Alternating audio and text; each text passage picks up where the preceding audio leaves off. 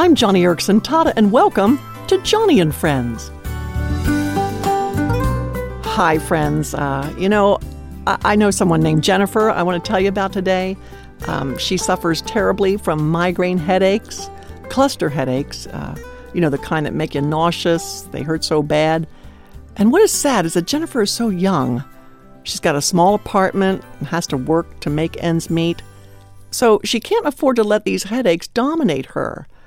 On some mornings, Jennifer wakes up with both hands on her head thinking, oh, God, I can't do this. I don't have the will to even get out of bed.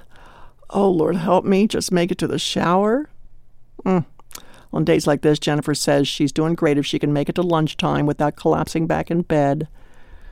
Her situation reminds me that when you are hurting, life is lived in steps, very small steps.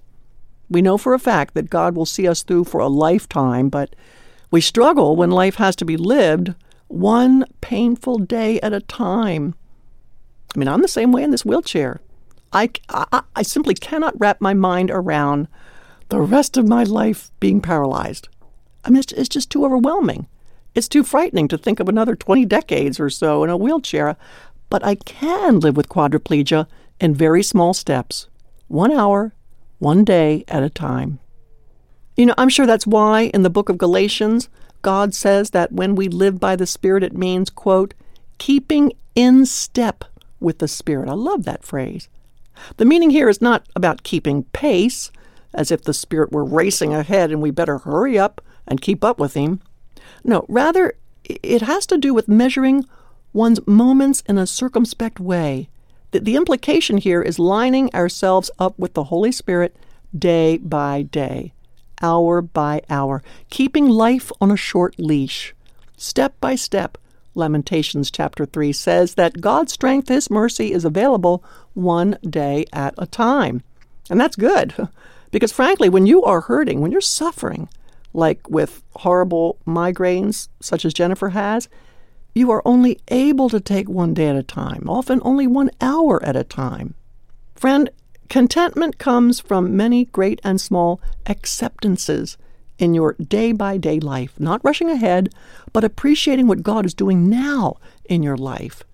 And that's exactly what Jennifer is learning to do. For there are some days she is so sick, she just can't make it to work, and she's had to leave it in God's hands, trusting that He'll provide for her needs. That's a test of faith.